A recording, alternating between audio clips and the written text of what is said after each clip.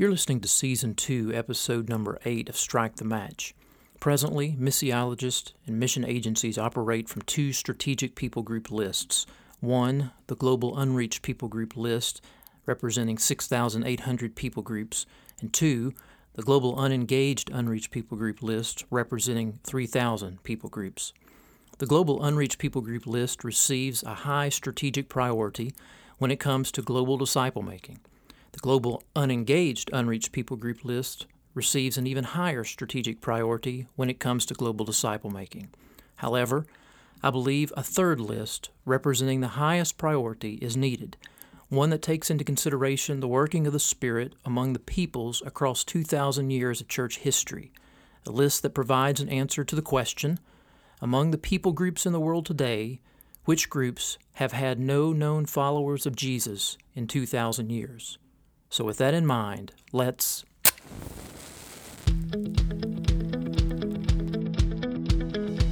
Welcome to Strike the Match with pastor and missiologist Dr. J.D. Payne. Strike the Match is a podcast that addresses matters related to missions, innovation, and leadership. Now here's J.D. Earlier this year, I wrote a blog post titled, "Only 400 People Groups to Go?" And that post generated some good interaction, good conversation related to the topic that I addressed. The blog post was written based on some ideas that I started thinking last year, in the fall, I believe, of last year. And one of the things that I've found out over the years is that anytime you think that you have an idea that is new and no one else is thinking about, the truth is other people are thinking about that topic as well. I had not discussed this idea that I'm about to share with you with anyone. Kept it to myself, been thinking through it, praying over it, and as soon as I began to ask a few questions to some friends of mine related to the topic, they began to reveal to me that they, as well as a few other people, had been thinking on the same issue. And so that's just a kind of a side thought that I find very, very interesting and unique in our Lord's world of how His people think at times when they believe that they're the only people addressing a certain issue, or at least thinking about a certain issue. So, what was that issue? Well, the issue goes back to the importance of history in our understanding of missionary activity today, specifically related to the issue of developing strategy. So, in many schools across the North American context, but also in other parts of the world, a topic that's often taught in seminaries. When I say schools, I mean seminaries. A topic that's often addressed is the topic of the history of Christian missions. And that class is basically addressed from that particular tagline. It's history of Christian missions. So it just looks at 2,000 years of how the gospel expanded from Jerusalem to the uttermost parts of the world, to where we are today.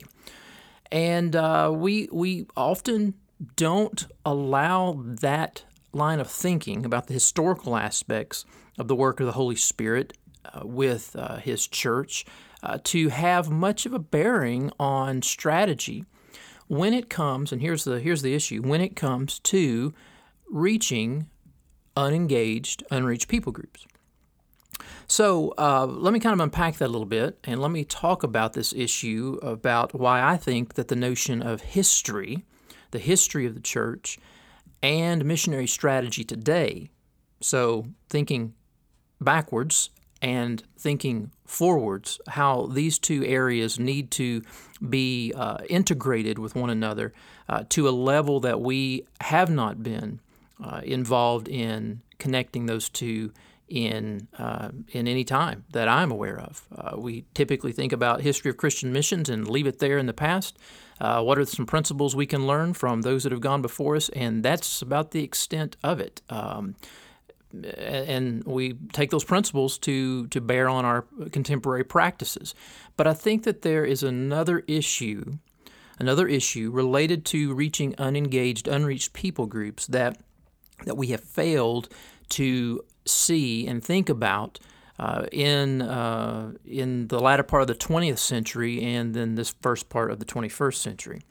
So let me start by just kind of tossing out this question. We've got a world with well over 7 billion people. Where do we begin our disciple-making activities? And so asking and responding to that question is a matter of Spirit-guided kingdom stewardship. And so one of the tools that has been given to the church, I think it's a blessing of God, and yes, of course, like all tools and all blessings that can be abused, but I am not ready to go there at this point in time. That's kind of another topic. I think that one of the tools that's a blessing given by God to His Spirit has been the development of a knowledge of who are the peoples that live across the world. So we know, for example, when we read Revelation chapter 7, verses 9 through 10, John writes, "After this I looked, and behold, a great multitude that no one could number, from every nation, from all tribes and peoples and languages, standing before the throne of the Lamb, clothed in white robes, with palm branches in their hands, crying out with a loud voice, 'Salvation belongs to our God who sits on the throne and to the Lamb.'" So we know from reading Revelation that is going to be a reality in heaven, that peoples from all locations, tribes, languages will be there. But this tool has allowed us to study and understand, all right, who are the peoples, people groups, if you will, that reside on planet Earth today. How do they break down ethnically and linguistically? How do they break down when it comes to those areas of understanding their identities? That we know that you don't just look at the world and you don't just say, okay, well, because there are X number of countries or nations, political, geopolitical, nation states across the world, that therefore those 200 plus or a number's always changing. It's just under 200. I can't remember right off the top of my head. But that number, we know that there are more peoples in the world, tribes, languages, people groups, than just those that are represented by a single count of a political nation state on the map. In other words, the United States is one single country. But within the United States, there are hundreds of people groups that break down along tribal lines, language lines, cultural lines, if you will. And the same is true for other countries across the world. So the tool of being able to study and understand people groups has been a blessing. And we've in evangelical circles have been aware of that tool, that resource for some time. That tool has allowed us to develop at least a couple of lists. One list is the unreached people group list. In other words, and I'm going with the definition that less than 2% evangelical would be considered those that make it on that list. So there's the unreached people group list, and then there is the unengaged unreached people group list that's out there. And that that group of people, the unengaged unreached people groups, would be those that are not only less than 2% evangelical, 2% followers of Jesus, but no one is engaging them with an intentional church planting strategy. And so what do we have today on planet Earth? Well, we know that the unreached peoples of the world, that list is roughly around 6,800 groups. 6,800 groups make up that list. And within that 6,800, we know that there is an estimated 3,000 groups that would be considered unengaged, meaning that no one is engaging them with an intentional church planting strategy.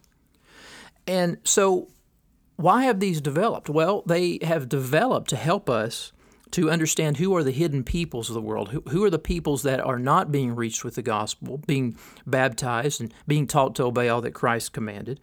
And these lists allow us to have some guidance to help us understand how to allocate kingdom resources and be wise stewards. Because, again, we're looking at over 7 billion people. So what was the question that I asked just a moment ago? Where should we begin our disciple-making activities? And unless there is a very clear, hey, you go to Macedonia, come over to Macedonia to help us, and even with that calling, Macedonia was a region. Paul and Silas and the team ends up in Philippi, a leading port city. Unless we have something that's specific, and I do believe the Spirit works in those ways, and is very specific, we have Jesus' words to us. Go into all the world, all right? Go into all the world and make disciples of all nations. And so where do you begin? Well, as wise kingdom stewards, we have to recognize we've been given a limited amount of resources. We've been given a limited amount of time and people and energy and effort. We have a planet such as the one we live on. We have over 7 billion people. We have these 6,800 groups, so they should obviously get a priority because they're unreached. They should obviously have a priority because we do not see much gospel presence, even gospel access, churches that are intentionally seeking to engage them with the gospel, and to see them become, and this is a key to the Great Commission, see them become fruit-bearing disciples in contextualized local churches. And so we ask the question, well, where do we begin? And so we begin to think about, okay, let's prioritize, and I agree with this, we prioritize according to whether or not they're on a listing of unengaged, unreached people groups. So now that's just backstory, and I know that many of you that are listening are familiar with that, but it's important for me to give that backstory, to give a little bit of that backdrop for where I am now going to go. So I want you to follow my thoughts here for a second, and that is, we live in the moment at the present, so to speak. In other words, when we think about life and ministry, when we think about engaging the peoples of the world and making disciples of all nations, we live in the moment, and we rarely consider history when it comes to the mission of God, and how that mission in history relates to God's mission in contemporary missionary strategy. So we read of these unreached people groups, and we read of these unengaged, unreached people groups, and we assume, all right, we live in the moment, and so we read these lists, and we assume that believers have never existed among those who presently do not have any known believers or who are presently on these lists. We just assume. We look at those lists and we assume that okay, there've never been any believers among them, or if there are, maybe they're very few, and we assume that the existence of believers is only a present thing. In other words, we don't think back in history about what has the Spirit done before we were born. I mean, that's kind of the joke in many missiological circles when we talk about the history of Christian mission and teaching the history of missions, is that we kind of have this running joke that most people in our churches today, and I would even say many folks that are engaged in missionary activity to a very high level, don't consider much about the importance of history. And so we have this joke about the fact that people think that, okay, there's the Bible, there's 2,000 years ago, we know about that history, and then something happened, around, I don't know, the 16th century or so. There's some guy named Luther or somebody that came onto the scene, and he was someone who protested something. Protestant Reformation started. Oh, and then you fast forward, there's some guy called Billy Graham who comes onto the scene, and then there's us.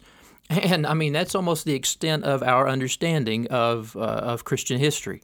First century church, Protestant Reformation, Billy Graham, and then here we are. And we don't think about much of anything else. So let me give you an example. Here's a practical example to help us think and recognize that the Spirit who is at work today is not limited to just the present. He has been at work. He's been at work for 2,000 years. He's been at work even before that. That God was at work before the foundation of the world. And so let me give you a practical example. So let's take the country of Yemen, if you will. So Yemen. So in Yemen today, we're looking at, I think it's around 29 million people in that country. So those 29 million people are divided up into 17 people groups. So 17 people groups make up the country of Yemen. Now, all of those people groups, so all 17 of those people groups are considered unreached. They're considered unreached. Less than 2% of those that would make up the population of Yemen are followers of Christ. Now, out of those 17 people groups, 15 of those groups are considered unengaged, unreached, so no intentional church planting strategy, as I mentioned a moment ago. And so we look at those lists, we see that information, but here's what most of us do not know. Here's what most of us are not aware of, and that is that in the church history, in the history of the church, there was a time when there was a very strong Christian presence in the country of Yemen. That there was very much the thinking of Yemen being sort of a Christian kingdom, if you will. And so we forget about that. We forget about asking the question, well, all right, so several centuries ago, was there a time where there were people who had repented of their sin, placed their faith in Jesus, and they were seeking to follow the commands of Jesus, living those out in their local global understanding at that point in time? We don't often think about that. Now, let me pause here for a second, because some of you will come back to that illustration, some of you will come back to that example, and you're going to take what I'm about to say as, well, okay, well, JD is saying, or he's getting ready to say, that he believes that the Great Commission is finished for Yemen. And no, I am not saying that at all. The Great Commission is not about making converts only. That's part of it. The evangelism aspect begins. How do you make disciples? Well, it starts with evangelism. But the Great Commission doesn't end with evangelism. So the whole notion, as my friend David Seals uses in the title of his book, Reaching and Teaching, the whole notion of the Great Commission is about just that, reaching them and teaching them to obey all that Jesus commanded, and to teach them obedience within the context of local expressions of the universal body of Christ, the local church. So I'm not saying that the Great Commission is finished in Yemen, but here's something that I want us to think about. We often look at Yemen and we think, okay, well, there's never been much, and Yemen just one example, there's never been much of a harvest, here's a country, or there's a country, or here's a people group, or there's a people group, and we don't know of any believers living among them. But what if we go back in the history of the church and we find out that actually there was a harvest that came in 300 years ago or 500 years ago? In other words, how does the fact that the mission of God was being carried out in a particular, or among a particular people in a particular location of the world, how does that fact that God's Spirit was at working, bringing people into the kingdom, and they were becoming fruit-bearing disciples within local churches, how does that affect the fact of our missionary activity today when we look around and we see, in many cases, no known believers or very few known believers and no local churches? We cannot rule out the work of the Spirit in the past and what He has done and allow that to be separated from our missionary strategy and activity today. So let me continue to kind of unpack this a little bit more and kind of try to explain a little bit more in detail. So last fall, so this would have been last fall 2015, as I mentioned a moment ago, I ran some of these thoughts about the importance of history affecting where we go and how we give priority to our work in the present and in the future, Lord willing. So I ran these thoughts by one of my friends who's a missiologist with the Global Research Department, the International Mission Board, Jim Haney. And actually, Jim and I did a podcast several weeks ago, several episodes actually before this one, if you want to go back and listen to it. And there's just a snippet in that podcast episode that we talk about this topic that I'm addressing in this complete episode today. So you can go back and listen to my conversation with Jim. I just asked Jim just right off in an email. I just said, hey, here's what I'm thinking. What's your estimate?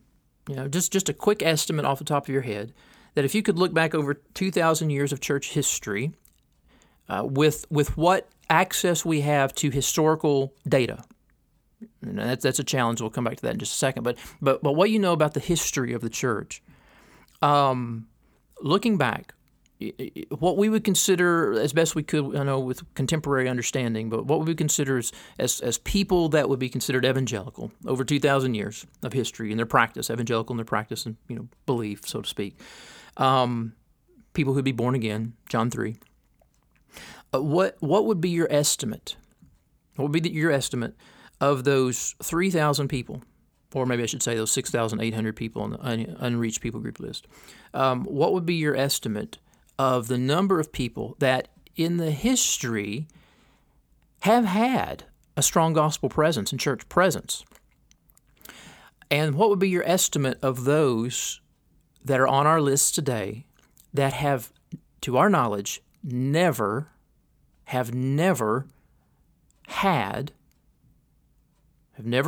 experienced, we have no record of ever having a known believer among that particular people group, let alone a church? What would be your estimate? And so he writes back and he says that, his immediate estimate. So obviously, he hasn't scrutinized this through a lot of research, but his immediate estimate was that probably about 400 of the unengaged, unreached peoples in the world. So we got that list of 3,000 unengaged, unreached people groups. So probably 400 of the unengaged, unreached peoples in the world have no known single believer present and no known single believer past, ever, in 2,000 years. So what does that mean? Well, there is a big difference between sharing with the church a list of 3,000 unengaged, unreached people groups and a list with the church of 400 that we know that there has never been one single believer among them in 2,000 years. In other words, that's closing a major gap. That is taking a step in a direction that I think we've never gone before. Because again, if our theology, excuse me, of the kingdom is based on the notion of making disciples of all nations, again, reaching and teaching, we know that they will be represented around the throne. And we know that Matthew tells us in Matthew chapter 24, verse 14, the gospel of the kingdom shall be preached in the whole world as a testimony to all nations, and then the end will come. We know that Jesus has set us forth on this journey, working toward an eschatological reality of the coming kingdom. And so we stand on the shoulders of those who have gone before us, and we work with the Spirit who is also the Spirit of history who has been working. And so when we stand in the present, looking at over 7 billion people in the world, and we begin to ask, all right, with the limited resources that we have, how can we be wise kingdom stewards in seeking to make disciples of all nations? Where do we start? Where do we begin? And so what I'm saying is that we need to begin asking that historical question. And that is, who do we know of that's never known a believer? What group in the world that we can, as best we can tell in 2,000 years of church history, has always been without someone who is a follower of Christ? And then let's give priority to them. In other words, we've got the unreached people group list. That's a high priority list. We've got a list that's of a higher priority than that list, and that's the unengaged, unreached people group list. I would advocate that there is a list that needs to be higher than both of those, and that is the list of those who never had a known believer among them. And so if that estimate is around 400 people, if there are 400 people groups, then I would say that is narrowing the gap, and that list needs to have a much higher level of priority in our missionary strategy and missionary activity. They've never known a believer. So unreached people groups, they've known a believer, or they have a believer among them. Unengaged unreached people groups, they've known a believer. They've had a believer among them in their history. And so who's never had that experience? Now let me stop here for a second. Because anytime you begin to talk about these matters, again, as I've been talking about history here, history shapes our thinking on what is being said related to these matters. And so even when I wrote this blog post, some of the excellent pushback, and I would say excellent because those that have written back with some good critique of this have done so in just a gracious spirit, some great brothers writing back on this topic, and I appreciate that because it sharpens me. But some of the pushback is, well, JD, you're basically talking about this notion of we're just trying to get converts. And so as long as we got one representative among that particular people group, then the Great Commission work is done there. That's not a new argument. That argument has been going on for the past few decades.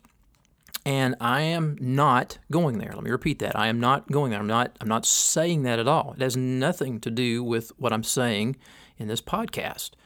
Again, let me go back. I'm being redundant here, but why am I being redundant? I'm being redundant because people jump to conclusions based on the past few decades of missiological conversations related to Matthew 24 and other passages, and think that we're only talking about reaching people, seeing converts. So I'm being redundant here. I am not talking about withholding the gospel from anyone. I'm not talking about don't go to the unreached people groups. I'm not saying don't go to the unengaged, unreached people groups. I am not saying let's get one believer among this particular people group, or because we've had one believer in the 2,000 years of church history, then the Great Commission related to those people is done. It's a closed issue. No, I am not saying that at all. Why am I not saying that? Because of what I just said a few moments ago. The Great Commission is about reaching and teaching them to obey all that Christ commanded. And so please understand that. Please hear that. But it begins with reaching. It begins with making disciples. And so how does one become a follower of Jesus? It's through someone going to them and preaching, kind of an Acts 20:21, repentance toward God and faith in the Lord Jesus Christ. And so I'm not saying that things are done in Yemen, or things are finished with, or the people of Yemen, or things are finished with the peoples of that country or this country or whichever country you prefer, or because there was a country that had a strong gospel presence and church presence 6 centuries ago, therefore we shouldn't be concerned about them today. No, I'm not saying that at all. What I'm saying, here it is an issue related to strategic priority based on eschatological realities and kingdom stewardship, based on what we see in the Scriptures related to the preaching of the gospel, the making of disciples of all nations that Jesus is calling us to, and based on being wise kingdom stewards, realizing that the church is bigger than those of us that are alive today, that there's a history behind what we are doing today, realizing that there is also a pneumatological reality, that the spirit of mission did not just start working when you and when me, when I, when others, you and me, there's my grammar, when we, how about that? When we, the Spirit didn't just start working when we decided that we need to go and preach the gospel. The Spirit has been working before we were born. And so we've got to recognize that there's a history there, that once we fail to observe and learn, obviously, the principles and methods of those that have gone before us, yes, that's the history of Christian mission class, but when we fail to realize where the Spirit has worked to bring about disciples where the Spirit has worked to bring about the birth of churches in history, even if we cannot find those today. We cannot write that off and say, well, that's not important. That is an unimportant issue. We have to let that bear into the fact, as kingdom stewards standing in the 21st century with this gospel treasure, with this mystery of God, that we need to be wise stewards. And so if we know that there are 400 people groups in the world, or that's our estimate, of course, and we know that there has never been a known believer among them, then what would it say? What would it say about our convictions based on biblical eschatology, based on biblical stewardship, based on the wisdom that we see that God gives to His children? What would it say to us if we know that's a reality in our world and we fail to give the highest priority to groups that we know have never experienced, never known anyone among them to have been born again? What would it say to us? What would it say about us? What would it say about our missionary thinking? And so I lay that out to you today in this podcast, in this episode, to wrestle and begin thinking through some of these things. The wise kingdom citizen knows the Word of God. The wise kingdom citizen knows the times, that we're aware of our times in which we live and move and experience and have our being. But we also have to be wise kingdom stewards, wise kingdom citizens when it comes to the issue of the history of the working of God across people throughout the world. And so this conversation, this topic is about strategy. It's about prioritization. It's not about neglect. It's not about withholding. It's not about, okay, we reach this person or we reach this group, someone comes to faith and we move on to someone else that's not heard. It's not that at all. Do I believe? I'll go ahead and address this. I think this is a good thing to keep in mind. The fact that I made reference to Matthew 24 a few moments ago probably made some of you nervous. And if that's the case, then that's just silly. Because Matthew 24 is God's word to His people. And so Matthew 24, verse 14, is His word to His people. And it says, the gospel of the kingdom shall be preached in the whole world as a testimony to all nations, and then the end will come. Well, what does that mean? Exactly what it says. When the gospel of the kingdom is preached in the whole world as a testimony to all the nations, the end will come. And we've got to embrace that. Now, does that mean that we have everything right with the number of unreached people groups? I'm not saying that. Does that mean that as soon as the last person, the last elect, if you will, comes to faith, then Jesus comes back? I'm not saying that either. Again, partially because, two reasons. Well, one, when we look throughout Old Testament and even New Testament prophecy, we see that often the people of God got it wrong in interpreting what the prophets were saying as far as what they thought it was going to mean. But that's another podcast for another time. But number two, the Great Commission. Again, what did I say a few moments ago? Again, I'm being redundant on purpose, and that is, it's not about just seeing someone make a profession of faith. It's about teaching them to obey all that Christ commanded. And so, who knows? Maybe that last person comes to faith, and Jesus doesn't come back for decades. Or maybe, who knows? Or even longer than that. It's about reaching, teaching obedience, seeing them continue to carry out this mission. So I know I kind of digressed there at the end, but I know that some of you, because I know that some of you have, in response to some of my writings, I know that some of you are thinking about that issue related to Matthew 24, so I wanted to throw it in there to help kind of clarify some of the things. But this is a topic that I have recently started thinking about, and I've not done a lot of research on. I know other people are thinking about this, and so this is I think a significant issue. I think it's very critical and a very, very important topic, and at the same time, it's one that I think we need to begin talking more and thinking more along those lines in days to come. I said I was going to make a comment on the history issue. gaining information, historical data about people groups of the world, there's a limitation to what I'm saying. I'm sure there are other limitations, but the one that immediately comes to my mind is the limitation of gathering the historical data.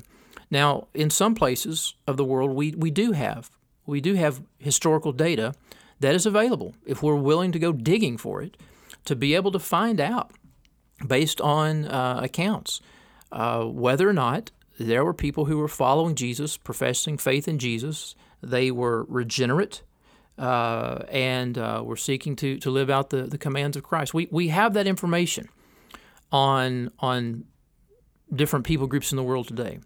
However, I am sure some of the historical records don't exist. Some of the accounts are very nebulous. Some of the accounts are, there's a large history of the church, the Catholic Church, particularly Christianizing different peoples, and a lot of those people were not regenerate, and when we get into that conversation, I know that's a reality out there. Christianization and making disciples of all nations is two separate categories. I hope you recognize that in what I've been saying just in this podcast. So I'm not talking about the Christianization of people. I'm talking about regenerate church membership across history. So I know that some of the information, some of the data that's out there that exists is related to strong Christian presence, but that doesn't necessarily mean believers, doesn't necessarily mean followers of Jesus, disciples of Christ. So I understand that there are limitations in the historical research. However, we're not going to know if this is a possibility of helping out our contemporary strategic planning through the leadership of the Spirit and being wise kingdom stewards if we do not begin to go back in history and look and use it as a guide. These things aren't hard and fast. They're tools. I said that at the beginning. They're tools to assist us in the Spirit's working through us to make disciples of all nations. So I want to encourage some of you. Some of you know folks that love to study history. You know a budding PhD student. Some of you are professors, and you're looking for some good research topics. These would be some things that I would challenge you to think through, thinking about the issue of historical research bearing on the mission of God in different parts of the world and how that can impact our strategic planning in seeking to reach the peoples of the world when we're carrying out the Great Commission in our day and time. I hope I haven't rambled too much. I can do that. I can definitely chase rabbits during podcast times, and my students, when I was in the classroom, they would know that we would do some rabbit chasing as well. But I hope that this podcast episode has been beneficial to you, to your thinking. Hope it's generated some thoughts in your mind. As always, I'd love to hear from you. Track me down. Shoot me an email, jpayne@brookhills.org, or you can find me. Actually, that'd probably be the best because I'm a terrible Facebook friend and social media guy when it comes to responding that way. I'm still old school email. There you go, old school email.